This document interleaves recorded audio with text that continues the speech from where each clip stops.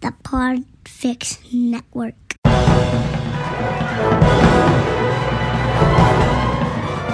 Hello and welcome to episode 246 of the Filmmakers Podcast.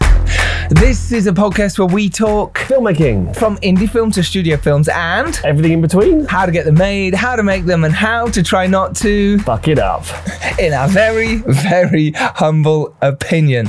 Welcome to the show. Thank you so much for listening. We are delighted to have on this week's episode Chris Miller and Phil Lord. Oh yes, absolute legends of the game. They have directed, written or produced between them, mainly together, Cloudy with a Chance of Meatballs. What a start, by the way. They've got so many special thanks in movies like How to Train Your Dragon and Megamind and Hugo. And then they directed 21 Jump Street. After that, they went Cloudy with a Chance of Meatballs 2, the Lego Movie, 22 Jump Street, Brigsby Bear, which I loved, Lego Batman Movie, Lego Ninjago Movie, Spider-Man Into the Spider-Verse, Lego Movie 2, and The Mitchells vs. the Machines, which is out now on the wonderful Netflix. Oh yeah. We didn't get to chat. Myself and Christian James. Hello, Christian. Hey, bud. How you doing? I'm all right, mate. I got very excited because I thought you were going to say today we have with us, and I thought you were going to say Christian James, but you said Phil Lord and Chris Miller. And I was like, the audience is going to be really disappointed now. They'll be like... Hugely. Yeah, they'll be like, he's going to say Christian James? Oh, it's only Phil Lord and Chris Miller. Only the Oscar winners, Phil Lord and Chris Miller. But now I have come back with Christian James, and the crowd went wild. I could feel that.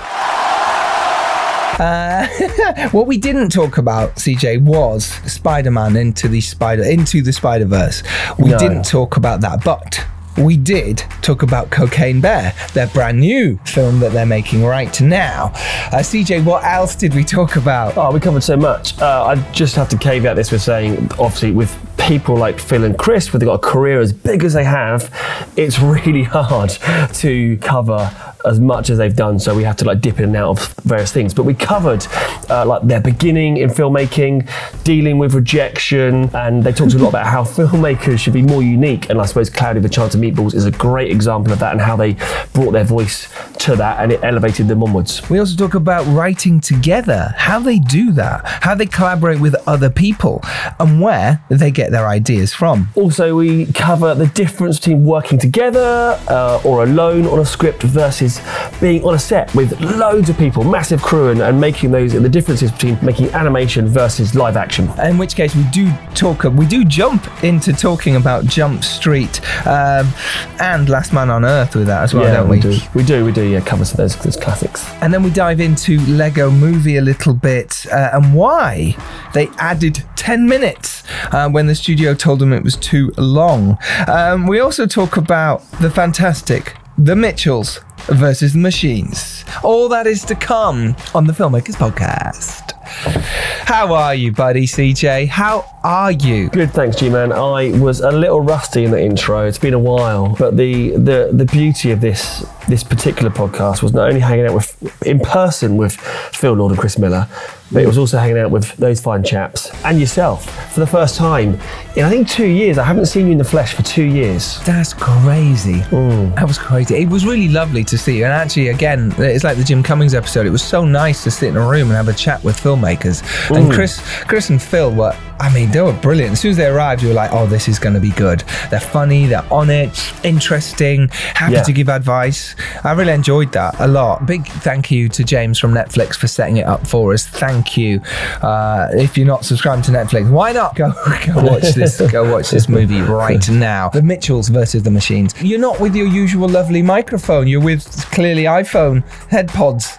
Where are you? Why are you there? I like the fact you call them head pods. Yeah, it's a mixture. Got my head pods in. I'm in Giles. I'm in Copenhagen. Yeah, I'm shooting an ad out here, a docu commercial. It's all the kids love it. Docu commercials. That's what I'm doing. One of those bad boys. So it's a new thing. What's the difference between a ad and a docu-commercial? I think it's a way for creatives to charge more money. So, brilliant. Great. Well, you're happy then. we're going to give you a docu-commercial, and they bring in someone like me to make that, and it's legitimate, it's real world, it's, getting real people, but making it look like a commercial. So that's where I come in. So there you go. Glamorous. That's what I'm out here doing. It's cold. It's quite nice though. It's autumnal. It's beautiful. Well, first of all, I just wanted to let you lovely people know that I'm in the edit at the moment for Wolves of War, the war film, starring Ed Westwick and Rupert Graves and Matt Willis. I am super pumped for it. It's really exciting to sit in the edit and do that World War II film. I'm really excited by that. It's been great. So yeah, my concentration's been on that and wrapping up 3 Day Millionaire a bit in the last sort of 2 weeks since we wrapped, 3 weeks now maybe. There's a lot to do, CJ. There's a lot of paperwork. No, very, very, very quickly, this is quite important, this question. If you had to burn the digital negatives of one of those movies, you had to. Your life depends on it. You've got to destroy one of those movies right now. Which one would you pick? My life depends on it, right? Yeah.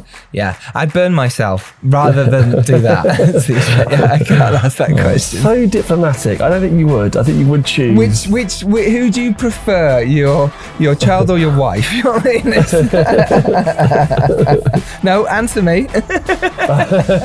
Your life depends on it. I asked you first, so you have to answer one priority. Yeah, we can't answer that. I think, it's they're all your babies. You can't help it, can you? I think when you make a film, and even if there was problems or there's issues or things that you weren't as happy with as a director producer, they're still yours.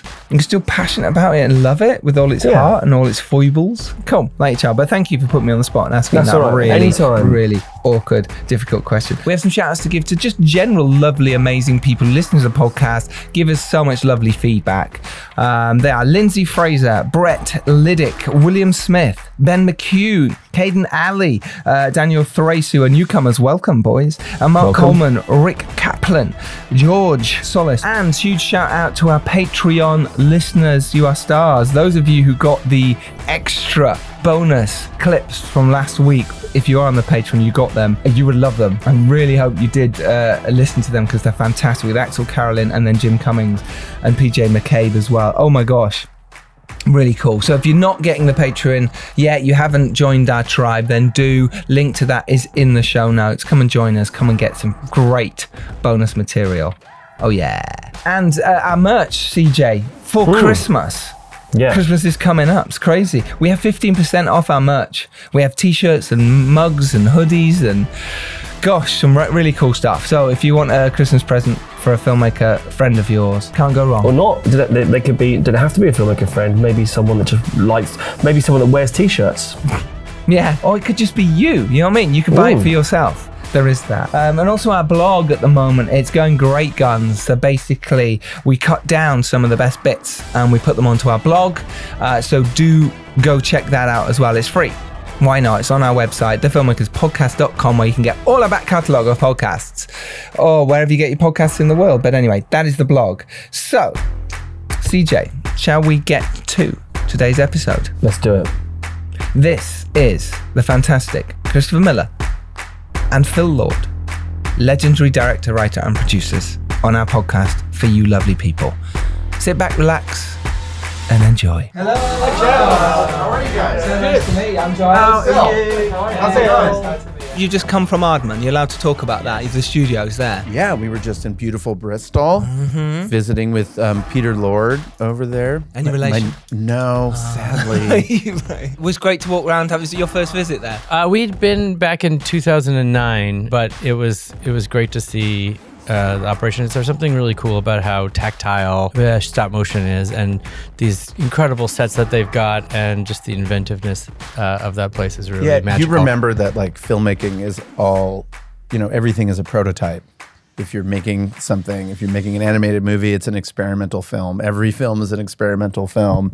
And you really get that sense of like, oh yeah, we have to solve this problem. How are we going to create this grass? Well, maybe we can take this material with a fork and just kind of fluff it out and it'll look right. That kind of problem solving is so germane to animation, and it reminds us of being students, and so it's great. And then speaking of students, Peter Lord is like a guy that we've studied, since we were kids, and like watching his films and wanting to be in the animation business, it's a real trip to meet him in person and then have him seem happy to see us. So you're meeting your heroes as well. So how is that, Yeah. how does that feel to They say always meet your heroes. That's what they Yeah, say. That's what they say. Yeah. You must have met a fair few of your We heroes. have met a lot of heroes. Can we? No, over I'm the not going to years, go there. Yeah. No, So but which ones? No. We met Miyazaki once for 30 seconds. Did you? How was that? Wow. It was great. He said, keep making animated films. And he made us promise, and then we did. And then you did. Yeah. He also didn't just do that. Right, well, That was the thing. You that was the thing actually he was lied. saying. Oh no, well, we were already making some live action, some animated, and he told us through an interpreter to not stop making animated films. It And sounds like a swipe at Jump Street to me. Yeah, I mean, it yeah, he does. was like, you really should. He's taking a hit. He Yeah, was apparently. a huge Jump Street fan. Right. As he should be, because Of it's course, yeah. brilliant.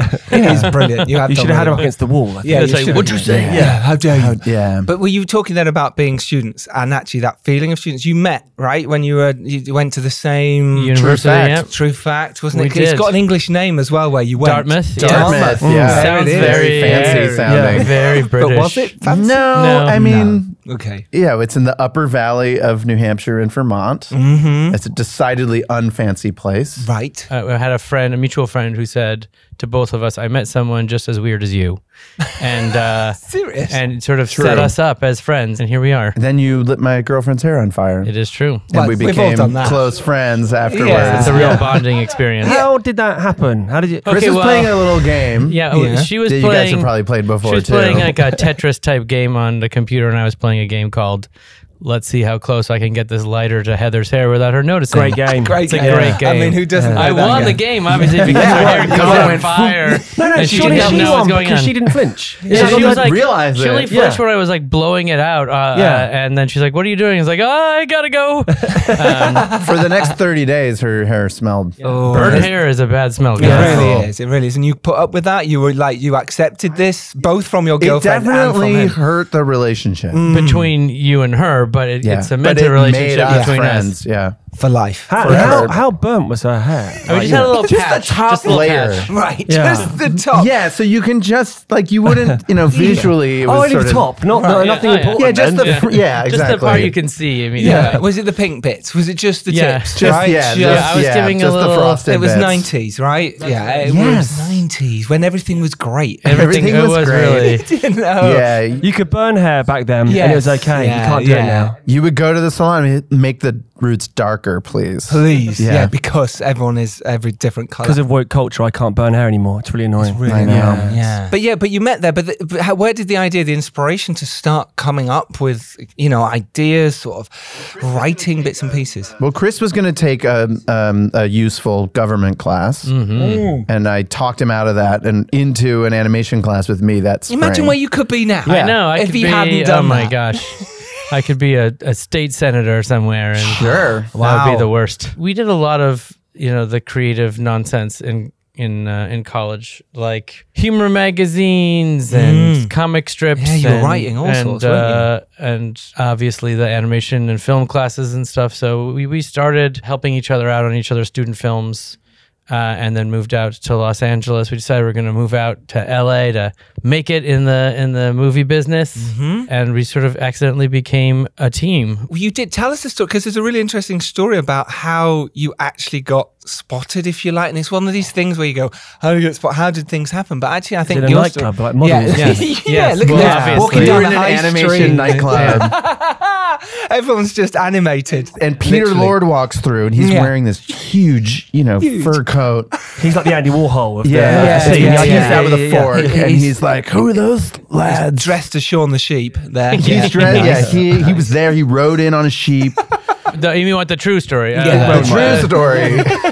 Is there was we were very lucky in that there was an article that was written about me in that sort of university alumni magazine that there was a guy The title of the There we go. article was "The Next Dr. Seuss?" ? because Ooh. Dr. Seuss had gone to our school. Ah. It was the answer written is by a no, guy by the way. named Jake Tapper, Yes. right? Jake Tapper. Yeah. Jake Jake Tapper, Tapper. yeah, famous American newsman. Yeah, he was not famous at that point. No, he was a Dartmouth alum. Yeah. Michael Eisner, who was the head of Disney at the time, his Yes. son had gone to the same school as us, but we didn't know him. And so he would get these magazines as a mailer to try and get people to get him to donate money. The name of the magazine is Please Give Us Money Magazine. It's a great magazine. Yeah. Still going on. And it didn't really work. I don't think he ever did. But he did see this article about me and then pass it on to an underling who passed it to an underling who called me in my off-campus apartment. And it was sort of a game of telephone. By the time it got to this,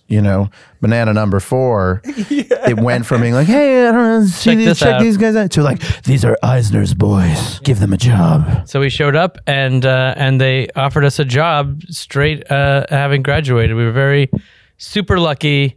It was a total privilege. But you would say we were super privileged. we made the most of it.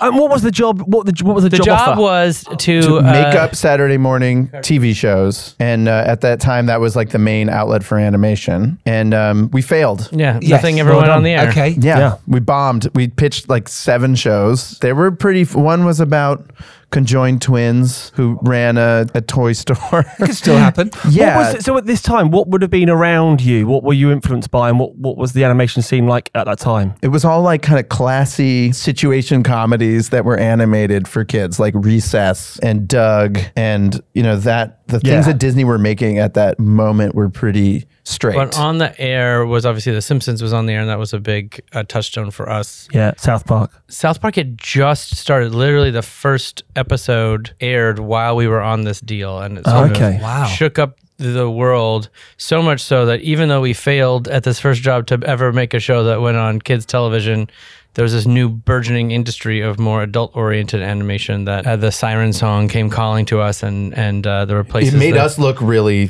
bankable.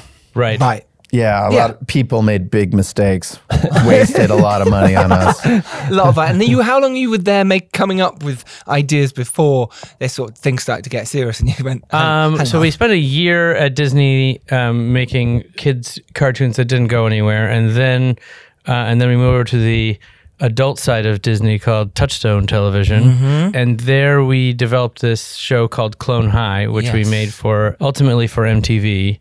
And that was our first show that we ever made. They took it on and eventually, and it became a really nice series of sorts. You know what I mean? Yeah. It was like, for you guys, it must have been finally, right? It's kind of a great like English series. It was like on for like 10 episodes, and then that was it. But now it's coming back Coming after back 20 now. years Yeah, later. it's back now. Yes. And with our friend Bill Lawrence, who was now of Ted Lasso fame. Indeed. But at the time, he was 30 years old on a television deal and wanted to mentor other writers, and we were the only people there that were younger than him.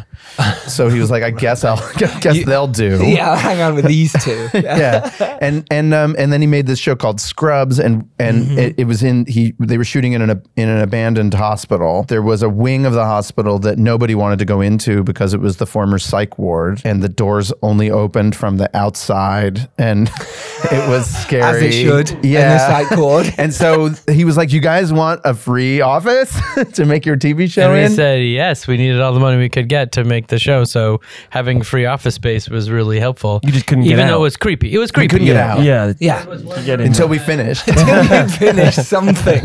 One of the writers' offices had the number 4 etched into the walls and doors and windows everywhere, just thousands and thousands of times from a previous tenant of the psych ward. It was creepy. It was creepy. It wound up in Jump Street. That's right. That's why Channing draws the number 4 a million times. Oh, that's kind of cool. Yeah, it's like a little inside joke for just us. For just you. Yeah. No, and the person that drew the 4. And the Yeah. person, that person. They're like, finally, And anyone I feel in that seen. ward. Yeah, he or she knew. Yes. They would have known. But where did those ideas come from back then? And what did it feel like? Because it is interesting for us to talk about the sort of the times when it didn't go right. You know, the times when you were struggling, because it's great to talk about the happy times, and of course we'll talk about Mitchells versus Machines and Lego Movie and all that kind of Jump Street. But in terms of the times when we're struggling, because so many people who listen to this podcast, we're in that position. We're struggling. Yeah. What did it feel like then, and how did you keep coming up with new ideas and that rejection? Talk us through that. Well, it was interesting because, in our early days, we would pitch these shows that we thought were really interesting and unique, and the higher ups weren't interested, and they wanted things that they kept saying more Disney, and that was a little bit discouraging because we were like, well, how are we gonna do something that we want to do that feels like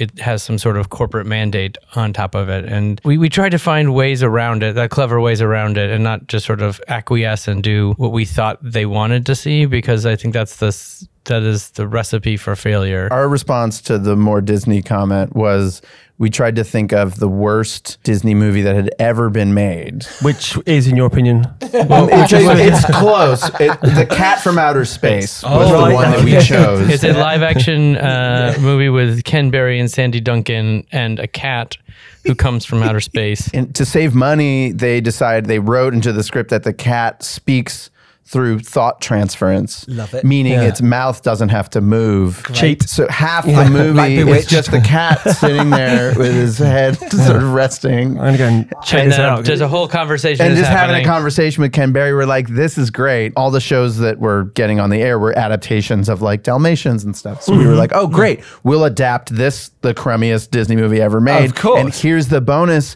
You won't have to animate the mouth. All the shots of the cat, he can just sit there. And the bar is low, so you haven't got like, it's not like the classic. So it's already, no one's saying like it's you're ruining win-win. my childhood from this one. It was the only pitch they liked. Of course they liked it. Love it. Of course they did. love it. They just Right. liked And then we go, oh no. Yeah. We had a few times where we started making things that were sort of maybe a little bit on the soulless side, and we regretted it every time. So we learned pretty early that you gotta just make something that you want to see, and thankfully, I think studios and money people are different than they were back then in the late 90s. Yeah, now uniqueness drives the marketplace.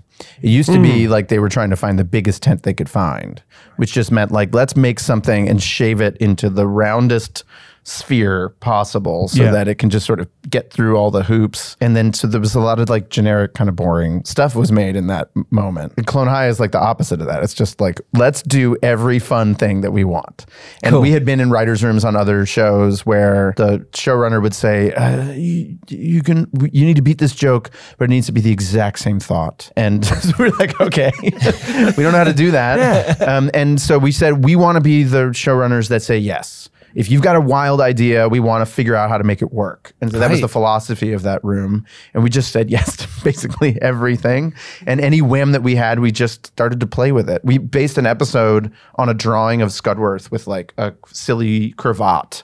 And we're like, this is such a funny drawing. Maybe we can design a whole episode around it. But how great and how freeing, right? It was really freeing. Yeah. It must have been perhaps too freeing. Well, maybe, but also amazing. Did you, because of all the sort of, let's say rejection, it's maybe the wrong word, of all the projects you tried, pitched and failed, suddenly to have one to non-acceptance. Non-acceptance, should we say. Every no is a slight yes, but Yes. just delivered in a no coat. Yeah.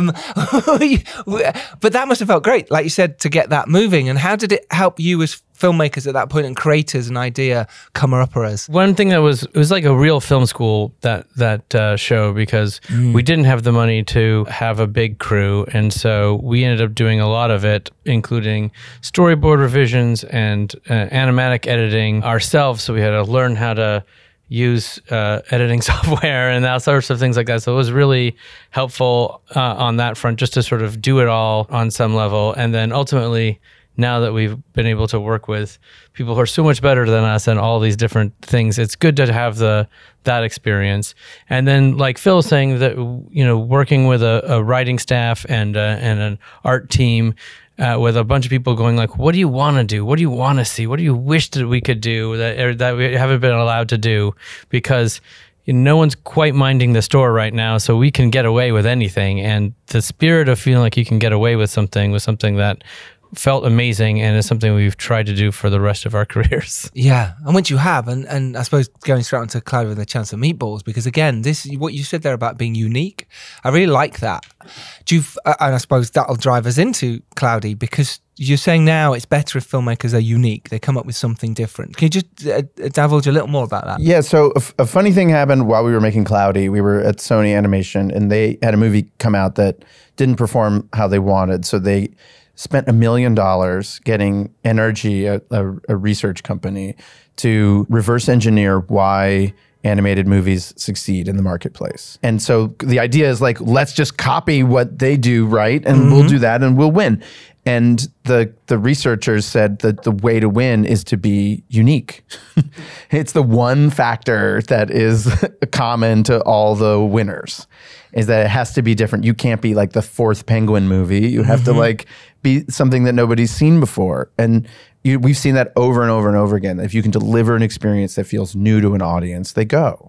And if it feels like something like, I've seen that before, they stay home. Which is the counter to any studio. Sure, they're like, they just want what's been done because they know it sells, and they know it makes X amount. But now I think, especially with this sort of changing marketplace, I think throughout film and television, people are banking on uniqueness and originality, because I think those are the things that get the attention and then drive people off their butts to go to a cinema. It has to be an experience. It has to feel like, oh, I'm going on a ride, and it's going to be something I haven't ever felt before. Because there's a much of amazing television right now, especially for movies, studio heads are looking at going like, how can we be something that beats just sitting at home and watching something, and it has to feel something that's worth paying for a babysitter and making a whole evening out of. And so it has to feel like a new, exciting experience, that like going to a theme park or something and going on a roller coaster. Right. Expensive. That's like when Avatar came out. It was like people's grandmothers were like, I want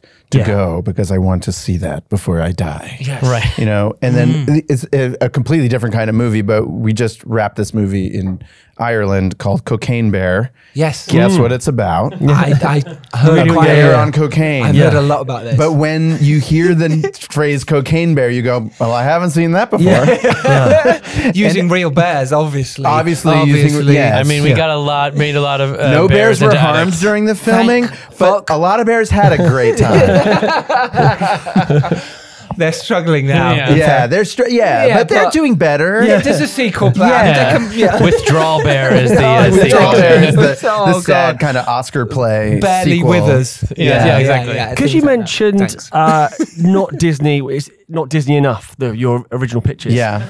But now, X amount of movies in, do you think there is a Lord and Miller style? I don't want to say brand. I don't want to say it, but you know what I mean? I hope not. I do Yes. think people think of that when they think about us. I mean, I will say that there are things that we are attracted to and things that we aren't. Yeah. It would be hard for us to make a film that didn't have any sense of humor about it whatsoever, that was very self-serious. We also don't really love mean-spirited things. Yeah. We like to be fairly hopeful, and I think a gritty coal miner drama that was incredibly bleak would be. I can't wait to see you do that. It would be interesting. We'd be really bad at it, I think. It would be unique. It would be uniquely or something like terrible. the Lighthouse or something like that. So you guys do something like that. I think we try to have something interesting to say. We try to have it be relevant to what's going on in the world, and we're not afraid of it being really dark. Yes. It's just that when in doubt, we're writing a scene and it doesn't work. When in doubt, we just make everybody really nice to each other. And it's an interesting way to shake off the cobwebs of a scene. What do you do then? You touched on it there. When you are in a hole, when you are struggling, obviously you work together, which really helps. The writers who write on their own, it's like, I'm in a hole, how do I get out of it? But writing together, and maybe in rooms. But what happens when you hit a dark spot or a hole, or you've written 2 drafts and you can't find the bit that ties it all together? What 2 drafts? That would be amazing. Yeah, I would love to just write 2 drafts. I mean, certainly when you talk to somebody else about it, 2 things happen, right? You have to turn it into a story that is told, so you eliminate details and add things intuitively to make it interesting, and that reveals a lot. And then you get somebody else's response to it, and then the conversation and watching that evolve. That's why writers' rooms can be great, is when people are talking, you come up with something together that you couldn't do apart. Right. I mean, a lot of our writing is we're trying to make the other one laugh or be excited or interested, and then when we show the other one and we don't understand it, then it's a conversation. It's a conversation, and as Phil's saying, you're forced to sort of explain what you were going for and sort of distill what's important to you, and that allows you to really understand what the goal of the scene is. And then because we're always sort of challenging each other to is this the most interesting way to do that, or is this the clearest or the funniest or most surprising way to accomplish the goal of the scene? It's sort of, you're never in a hole that is impossible to get out of. You always have Right. some There's sort of always path. a weird creative answer. Right. So we do like writing ourselves into corners. Mm-hmm. The other thing I do these days is I just think about the characters and what they're going through and how they feel. And a lot of times that unlocks something. And like I said, like I just go, well, maybe just like if people were being really kind to each other right now, like what would they be doing? Yes. And a lot of times we've discovered that it's more spectacular to watch people try to get along than to watch them try to fight. You know, it's really, it sounds so hokey. Well, that is the one thing that does run across a lot of your work that you either have directed or produced. It's always got a lot of heart to it. You can almost guarantee that whatever you've done, there's a warmth at the core of it. Does that make sense? You know, Yes. and that must be something you know. It didn't start that way, Right. funny enough. We didn't really realize that's, I mean, we like to think we're nice people and we like each other. Yeah, okay. And we love the characters and we try to bring love to it. But at the beginning, we just wanted to be funny, like desperately. And we would do anything and commit any heinous act to the characters in order to get there. And I think we had our first cut of Cloudy was every 7 minutes of it was hilarious, but if you put them all together, it puts you to sleep. And the reason is you really had no investment in the story. And we started working with this woman, Lindsay Duran, who's a great producer, produced a bunch of wonderful movies, including Dead Again, which I just watched again, which is brilliant. Lindsay is such a great producer for screenwriters that she has a whole part of her business, which is just like giving advice and notes to people. So she works on all of our screenplays. And we just send it to her. She sends us a bunch of notes back, and we just do them all because we've learned not to question her judgment. She sounds amazing. Yeah, She really is amazing. She makes you look good. Yeah. Absolutely, look great. 100%. She makes us look good. And she taught us the value of character and relationships and just watching people be kind. and it's made our writing a million times better. It was Cloudy with a Chance of Meatballs where we completely rewrote it to be more relationship focused and emotionally forward. After that we were like, we'll never do anything ever again. And so now, instead of having to jam it in a reverse engineered way, we like start from the beginning going like, why do we care? And how is this going to break my heart? And Remember when Flint was like an aggrieved former famous weatherman, and he was like had fallen from grace and was like really angry all the time to start the movie, and it just was like hard to get people to care. But now, I think because the opening's got that Mark Mothersbaugh score, Mothersbaugh, Yeah. His score, the whole first sort of 5-10 minutes just flows, but you're almost in tears within 5 minutes. And it's a beautiful score. Yeah. Mark is one of the secret weapons in movies. He's the most melodic composer, I think, working now. And in an era where there's like a lot of stuff that is sort of anti-melody, he really knows how to bring warmth, because he's a really warm guy, even though he wouldn't admit it. Because he's also he's like, cold, but because he made his name being in the most sarcastic band of all time. Right, yeah. Sure. True. And I think the score that he did for Mitchell's versus Machines is that's really stunning. one of his best ever. It's really It's almost a return to Meatballs. It's a little bit, It fits alongside it really nicely. Yeah. Well, how do you collaborate with people like that then? What is it kind of, you give them ideas or they come to you with ideas, or do they read the script? in the case of Mitchell's, it was sort of this. We had with Mike, the director, this idea that the family would feel really analog, and the world of PAL and the computers would be more synthesizers and beeps and boops and technology-based sounds, and then these two things would collide and then find a sort of big orchestral synthesis of these two types of sounds by the end. And so Mark, who loves to collect weird instruments and experiment with strange noises in his scores, he was really excited about that and would embrace that. And so he would, there's a lot of back and forth where he'd send little, oh, I found this new thing. Like, what do you think about this weird sound? And then Mike would be like, I love it. Let's do that. And then sort of like picking different themes for each of the characters and having like those instrumentations of each of their characters sort of blend together and have the movie get bigger and bigger and more orchestral and cinematic, starting out in sort of like an independent film score and becoming this big giant studio movie score by the end. And that was sort of the thinking. When you work with Mark, he'll send you like 2 hours of like doodles. Yeah, like just a bunch of fragments of things and like sketches that he's done and some stuff he wrote for you and some stuff that he just like had left over from other things. And then he's like, oh, here's a theme that I always liked, but I did it for this other movie, but they never wanted it. And so you listen to all that stuff and then you go, ooh, this is great. This thing, in minute 42 is amazing. Yeah, sometimes we'll cut a little collage together of like all our favorite bits. And then we sort of together come up with the palette. And based on what Mark sends you. And it's so great. You go over to his studio, Mutado, which is on Sunset in this like beautiful green building. Like circular building that looks like a spaceship. And then he'll have like a synthesizer like lying around that was, they composed Powerhouse on it, 85 years ago. And you're just like, you're a kid again. That's the thing. It's like you have a sense of wonder working with that guy. That's amazing.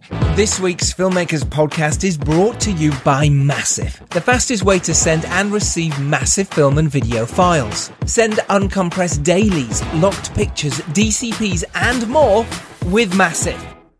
Spelt M-A-S-V. Keep listening to hear how you can receive 100 gigabytes for free towards your next transfer. Massive. And going back to, you talked about their collaborating, creating something. When you're collaborating together at the beginning and you're finding these ideas, and I suppose what would be fascinating for us is how do you actually find these ideas? Is it a load of different ideas going together, and how do you write them down? Is it a same thing as your composer here is just on the back of a napkin and stuff? Or? Yeah, I don't know. I mean, like we've talked often about that. Like we've never had a good answer to like where do you get your ideas. Mm-hmm. And I don't know if I've ever heard a good answer from anybody else. I guess I could say I get them from Chris. I mean, I think you're sort of in this, and I get mine from Phil, so it's a circular situation. But I think it always starts with a what if type of conversation. And I think I have this theory that there's a reason why a lot of creative people and writers are anxious people that are on mood stabilizing drugs. Are you guys? Yes. Or not? No, I'm not. Cocaine. I just live with my anxiety. Yeah. What's this lines of powder we got on the table here? What's that about? Yeah. I think that anxiety is sort of an overblown what if. Yeah. You're in bed at night and you hear a noise downstairs and your brain goes like, it's a burglar. I'm going to go down there with a bat, but he's going to have a gun. Or it's a dog it's a dog woke up and it knocked over a lamp. Or it's this or it's that. And you come up with all these different scenarios in your head and you start like playing out these scenarios. And some of them are more fantastical than others. And the more of a creative person you are, the more fantastical those what if scenarios are and the more anxious you become. Right. The main reason that we have stories, there's like two. Right. One is so we can imagine future outcomes and make decisions, right? Yeah. And a related one is so that I can tell him what happened to like Bill. Did you hear he got too close to that cliff? Mm-hmm.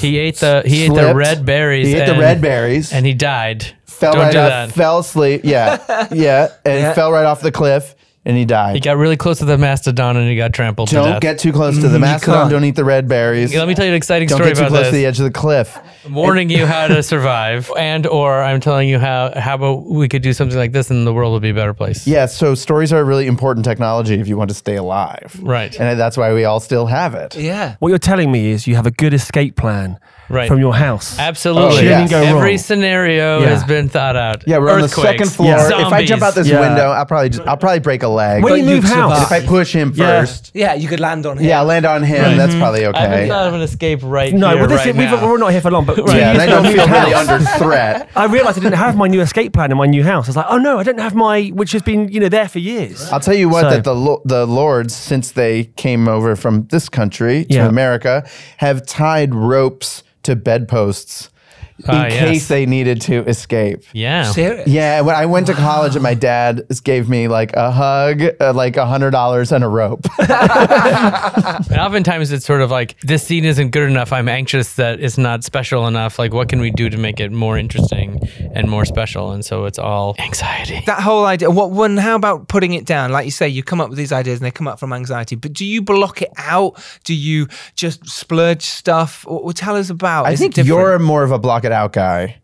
And I'm more of a vomit it onto the page and then pray that there's anything good there. Well, I think there's sort of something that we learned from a speech by John Cleese, that there's like an open mode and a closed mode. And when you're in the open mode and there's sort of like the creativity is flowing, you can feel, oh, this is the time when we're generating ideas and they're exciting and they're getting us all jazzed up.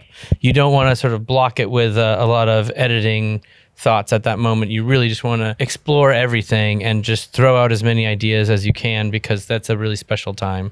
And then after that sort of wanes, you can go back and then look at it with an editor's eye and go like, oh, what really actually works and what do we need for the story? And we could use this thing, but we'd have to adjust it this way. And this is a great idea, but it sort of is contrary to what we're trying to say. We try not to short circuit ideas before they happen, right? So if we're working on something and he brings up, what about this? We just try to chase it instead of question it before you even know. Thinking live action wise, are you the same effectively when you're writing? Is the energy the same when you're on set, or is it a completely different dynamic, or how does it work? How do you both change from in a room, just the two of you, to on set? Yeah, it's really about how does the anxiety manifest? Right. Well, I think one of the things is that we talk about the scenes so much beforehand, and we sometimes have a lot of different ideas or things we want to get. And when we're on set together, you want to present a united front to the actors so they don't get bombarded with contradictory ideas and not know what to do. And so we sort of try and present a single idea. Do one thing at a time. Yes. And if we have a disagreement about like, oh, I think this should be like animated and yelling at each other, then we wait until we do Chris's idea, which is like, what if we play it really soft? We do that first and then rev them up at the end. I say, okay, now that we've done that, let's just try another version. That's a totally different thing. Instead of like going, let's try it soft but loud. A lot of times when we're on set, like watching a take, you're just watching it with your body. One of the things we try to remember is like you make these things with your frontal lobe, but you watch them with your stomach. Yes. Right? So you sit there and you're watching a take and trying to like listen to your body and whether you're leaning in or out, and you might get an idea that's just sort of intuitive and you just try to chase that, and we'll pitch things out. A lot of times, depending on the performer, we'll just throw lines at them in the middle of the scene. And you're working with some amazing performers on your first, so that was your first live action for sure. as well. Which one? Both those guys are really Street, great at taking lines in the middle of the scene. So you're kind of writing the scene with them as you shoot it, which is really fun. And it's been great. In all of this stuff, we try to work with people who are good improvisers because they can sort of put it in their own words, and it's like free writing that you're getting from these people that are filmmakers themselves. And so it's just greedy. Yeah, but in a wonderful way. And how did going into Jump Street real quick, and so coming from animation side and creating ideas, and suddenly you're now working with the real camera. Yeah, was there any? Talk us through the differences between, because it was a lot to learn. Just the physical realities of like you need to get a camera and a dolly and a person in that space. You can't just put the camera like magically, put the lens right against the wall. There was a lot of that stuff. We have a great cinematographer we work with named Barry Peterson, and Barry was really patient with us and taught us some really smart things, that we now brought into animation. He has a philosophy which is like tight eye lines are great for comedy, and that's basically true. And also taught us to think about where the lens is relative to the story. If you're focusing on Phil and like Phil's mind's eye and like experiencing the movie through his point of view, get the camera as close to him as possible, so that even if I'm looking at Chris, I'm looking at Chris from more or less Phil distance, and I'm entering the room that way. So just trying to make things as subjective as possible, which, if you look at like Clone High and even Cloudy, like it's quite objective, right? It's like treating the characters as like Muppets. And so now we've tried to bring some of that stuff into our animation too. That's amazing. It's quite frustrating actually for you guys because there's so much we can talk about, because this reminds me of the David Kep interview we did. Oh, because he's like, where do you begin? Like, oh my God, even the smaller stuff is like, well, there's so, but Last Man on Earth. Oh yeah. Because that feels like that's got a lot of your, as you say, it's kind of means, it's mean, but it's loving. It's got a amazing heart to it. Well, Forte, that's one of the things he's so good at, right? He plays these like despicable people with so much humanity and vulnerability. They're so desperate, his characters, and I love that about Phil Miller. I love that about that character, that he wants it so bad. And shooting that pilot was one of the best experiences we ever had. Just because we'd known Will for so long, and before any of us were could afford to quit our day job. And he was so and so we got to like. We just love his comedy so much. We were just trying to serve it as well as we could. How early were you involved with Last Man, or how much? We came up with it together with Will. There was a movie idea that was like a scrap of an idea that we couldn't figure out, which was sort of this idea that like in an apocalypse, Phil and I thought we would be absolutely useless because we have no real world skills. All of our, anything we know how to do, we know from the internet. And so if there was no internet, I couldn't fix a car. I couldn't do anything. I'm not very climb useful. out of a window if a rope was tied to a bed. And so and so like, just the thought about like how sad and pathetic we would be in an apocalypse, we thought was funny. And then we wanted to make a show with Will because he's been our friend for a long time and we think he's a genius. And we pitched a bunch of things and we talked back and forth about some different ideas. And then very late in our conversation, which was like a 2-day conversation, we pitched out this little nugget and he really latched onto it. And then in like less than a week later, he had like figured out a whole season's worth of a story arc and a bunch of characters. And he really, really like sparked to it. And it really is a show that fully came out of his brain. But it all started in, in his living room. On the set of a Peter Bogdanovich film that he was making. I got to meet Bogdanovich. How cool was that? He liked Jump Street. Yeah, did he? That's what he said. Did he? He said, keep doing live action. He said, keep doing live action. Don't do those animations. Don't do any more animations. We'll keep sort of alternating. But talking about animation, I suppose bringing it back to what Mitchell vs. Machines, but also we do want to talk about Lego Movie a bit. But let's talk about Mitchell vs. Machines here, because obviously you didn't direct this one, but yet it's massively your baby as well. Talk us through how that is different as well. Talk us through Mitchell's from the Machines first of all, and how that came about, and how it's different when you're just producing something. And sure. So that movie is written and directed by Mike Rianda. It's based on his experience growing up. His dad was like a woodsman and he was like an animation dork, like growing up and wanting to become a filmmaker, and they struggled to get to understand each other for a long time. And as a matter of fact, I think through making the movie, their relationship got stronger. So he was working at Sony Animation and kicking this idea around, and we saw him in the hallways. We met because there was like clearly one guy, one kindred spirit on this floor, because there was a normal door, and then a bunch of papers spilling out of this office, and like Charlie Brown pigpen squiggles flying out of it. And that was like, that was what our cloudy office looked like. Basically he occupied more or less the same office that we had on the same floor in the Sony Animation building. You've become the Andy Warhol figure. You're like, get it with him. I want him. Yes. Yeah, and so we were working on Spider-Verse at that time, and so we met him and thought he was great. And then they asked us to watch the early animatic of a thing that the movie he'd been working on, to see if we wanted to come help get it greenlit by the studio. And we watched this animatic, and it was still very early, and he had done all the voices for all the characters, male and female. These like little scrappy storyboards, but you could tell even early on that he was really funny and he understood how to execute a joke, but he also understood emotional relationships and why that was important for a film as well, which was something that we had to learn during Cloudy. We're like, oh, this guy's already ahead of where we were on our first film. And so we thought he was really talented, and part of our agenda as producers is to help talented filmmakers sort of execute their vision to its best self, and so we jumped on board. We talk a lot about like if projects are on mission or not.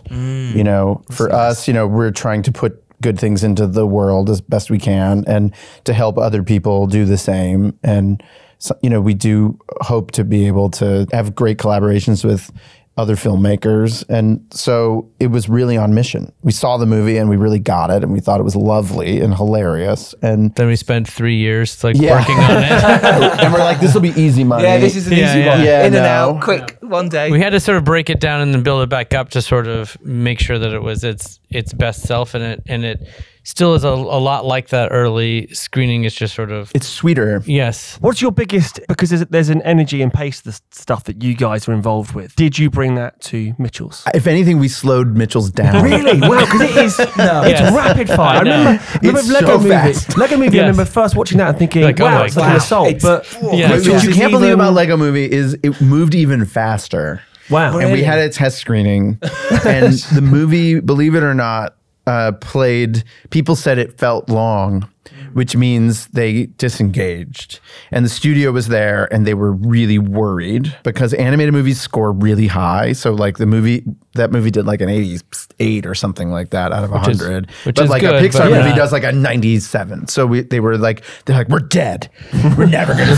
We're like, okay, calm down. And like, you got to take 10 minutes out of the movie. That's the only way it's going to work. And we're like, okay, no problem. We'll take 10 minutes out of the movie. They say it in a very aggressive kind of... I'm playing it up a little bit. It was more like, you guys, you got to take 10 minutes out of the movie. I'm sorry. Okay, so very genteel. And so we agreed, which was a lie, because the truth was you needed to put, and this is what we did, we put 10 minutes into the movie. Right. But to make it longer so that every moment you had a second to digest it and understand, not just like you said something, but I got to watch what you said land on the other character, and then I watched them process it, think about what they were going to say, and then say it back.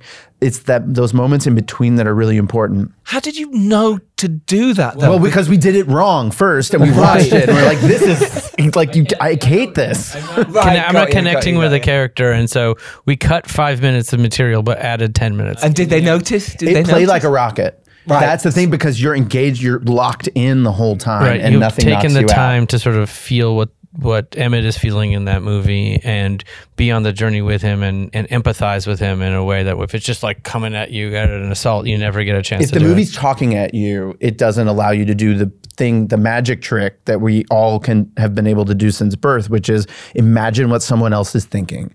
So if you give me the real estate, like a little pause, I get to project onto Emmett what's going on inside of him. But if he's just chattering the whole damn time, I never get a shot. And so, in Mike's first thing, it was very like, he's trying to cram as many jokes and bits as possible. He's just excited to get away with the movie the way that we always have been. And then, so we had to be, okay, we need some moments where we can like slow this thing down and open up and reaction empathize. Shots. Just like have like if Katie and Rick are having an argument at the dinner table, finding a moment to look over at Linda and look at Aaron and watch what they're thinking about it, and that's part of the story. And so much of it was just like the camera was on whoever was talking. Okay, with that, does that mean you've got to go back into? You've got to animate. Oh, it's a nightmare. Because adding 10 minutes. It's terrible. Everybody hates you. Yeah, I was going to say. When we're looking at it early on, it's storyboards that we're looking at on an animatic. So it's much cheaper and easier to try a million things out. And we tried so many things out. And there's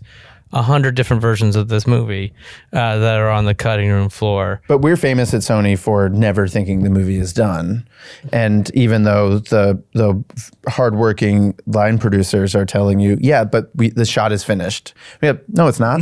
No, it's not. Because we need to add 12 frames on the end of it. But it's finished on this. Yeah, it says so on the spreadsheet, but someone's going to just open it up and we're just going to add 12 more frames. Is that easier now that you've got a reputation? It's a little easier now, but it is still, it took us a few movies to learn that about us. But I think the results speak for themselves. And the artists all, when they saw that the movie was playing better, then everybody was on board. Yeah, and they trust you. Like Christian says, they trust you now that you know what you're talking about in terms of go, look, we're going to add 12 frames. We are. Right. Or at least you're in a position to... You know you're going to do it. You Yeah. can fight me on it and wait a week and then do it anyway, or you can just do it. Just But I'll do have it. you fired. But you know I will find a way. I'll I'll go around you and I'll talk to the animator on the weekend and it'll happen. So So just just behind your back. accept it. Yeah, do it now. Let's all film. But no, that it is nice, I think, in a way that you, like you say, you know it's worth it in the long run, even though it might cost more now and we've got to put those line items back in the budget. The fact is, at the end of the day, you're making brilliant projects and brilliant products. You know, it's true. They are. You've made some amazing films. There's no question of Well, that. that's very right? kind Don't of get you. big heads. Don't. Oh, don't that's get, true. don't, just don't do. Yeah. Oh my You goodness. don't I'm care. never able to walk out of the room. Playing to the buzzer, running through the tape, as we say, is Yeah. really important. It's those last little details, and the mix can make a huge difference. Got to leave it all on the pitch, guys. Right. Because like if you mix it wrong and there's too much information and you're getting repelled by all the loud sounds, you can't watch it. Well, that must have happened a bit on the Lego Movie because it was a absolute wow. This There's is hitting so me much in the face. happening. I laughed so hard. I absolutely enjoyed it. I took the kids to see them in the cinema and we laughed our heads off. It was brilliant. Oh, And they that's weren't great. even his kids. They weren't even, So- I just picked them up. But what was amazing about it was I imagined that you went even further and maybe you had to bring stuff back. Oh, for sure. Yeah, Right. even on the, The even way on the you sound talk. mix, it's it can be overwhelming, and you don't know what to look at because like everyone's walking around and clickety clackety click click clack, and so we had to just like take a lot of stuff out. So that that mix was about removing things, so that because there's like 100 characters on screen, everything's jittering. You needed to tell people what to look at. Yes. By what was on the soundtrack. Right. Yeah. And that can't be easy, right? It's a big pain in the neck. Big pain. Yeah, on Mitchell's, for example, like we added, 4 weeks to the mix at the end, 2 of which we paid for ourselves because it just couldn't. The line producer was like, no! Yeah, we were like, we're paying for it. We'll try to. Sometimes that's a move we do. Is we say we'll pay for it and then we shame them into doing it. It's a bit of a game of chicken. Yeah. But sometimes we end up actually paying Sometimes for in it. this case we actually had Because to we pay for care it. so much about excellence. So, it's worth it. It makes is a worth difference. It shows. really does. It really does. Hence why, award season and stuff for Mitchell's absolutely right. I mean, it's fantastic and it's totally deserves the awards. And everyone who hasn't that's seen very it nice. should go see it. But We're super proud of it. I'm so proud of Mike and happy for all of the people, his whole crew. This is a lot of people's first movie. Lindsay Oliveras, who's the production designer, it's her first time ever in that job. Guillermo Martinez, who was the head of story, that was his first time in that job. Mike's first movie. Jeff Rowe, the co-director, his first movie. So it has the energy of like film students. Yeah. And that's what's so fun. That part of us has long since died. So it's great to be with them. That's Disney for you. We suck off the energy of their youth, and so it keeps us young. We're like vampires sucking Yes. their life force. Yeah. That's right. That or I can their- see their that. stem Because you've got a cells. very nice complexion. Your That's skin right. is very smooth. You guys have great necks, by the way. I didn't want to Thank you. mention I that. work on it a lot. And then there's like big targets. I've never had that. No one's ever said Neck, huh? that to me before. But if you could look back and give your younger self some advice in terms of all those times you were getting the knockbacks, shall we say? Yeah. What advice would that be that our listeners can maybe take from, learn from, and be inspired by? It's part of it, to embrace the failures. And for every success we've had some often public failure to go along with it. That's just learning.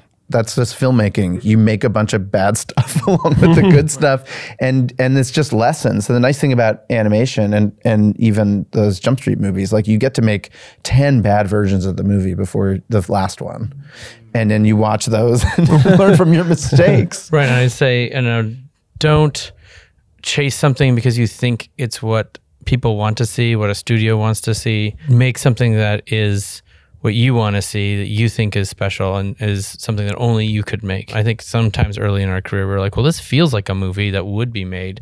It's not something I personally care about that much. It has to be something that you really are passionate about and want to spend every waking moment of your life thinking about, because that's what ends up happening. These things take a long time to make. Very quickly. So you've achieved a lot. How do you still make sure you still love what you do? I've always liked the mark making. of it. Like, I've always liked to draw. I've always liked to type. You know, I love to edit. I love to capture things on film, whether it's animated or live action. I love presenting this stuff. So I really like the day-to-day of it. And that gets me up in the morning.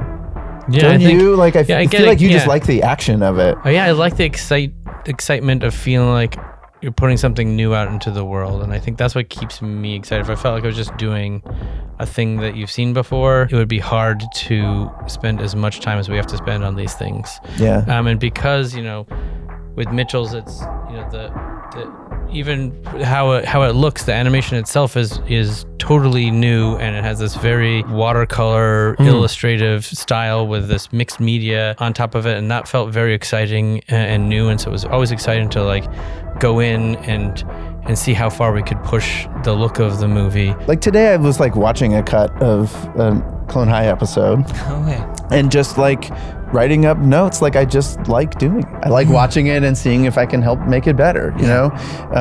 The same thing was, you know, walking around Aardman yesterday. One of the things that was so special was watching Peter watch the filmmakers like working on a shot, and even watching him like light up and start asking about it. And I could tell wanting to make some adjustment and holding himself back out of pure politeness.